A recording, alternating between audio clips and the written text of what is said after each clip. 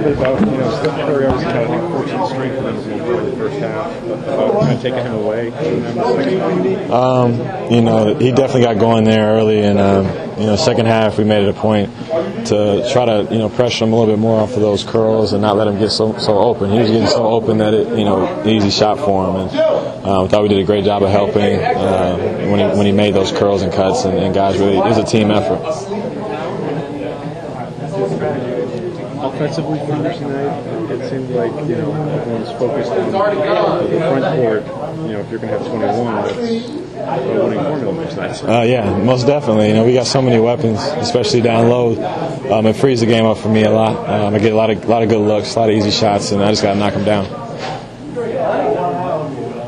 When you talk about the focus against this team, especially a team like this, you need 4 quarters of it. Coming into Golden State and their home opener, they're such a good offensive team that they could go up 20 at any point, and we knew that coming in that we had to come in and be the aggressor and try to get an early lead and have them try to fight from behind, because they're a tough team to beat at their place, and we just had to come in mentally ready to go. 2 home openers you've played in, both on the road. What do you expect in your own home opener Monday? We expect the same, same kind of environment. The environment here was crazy, and LA was crazy, so I know our fans at home are ready to go.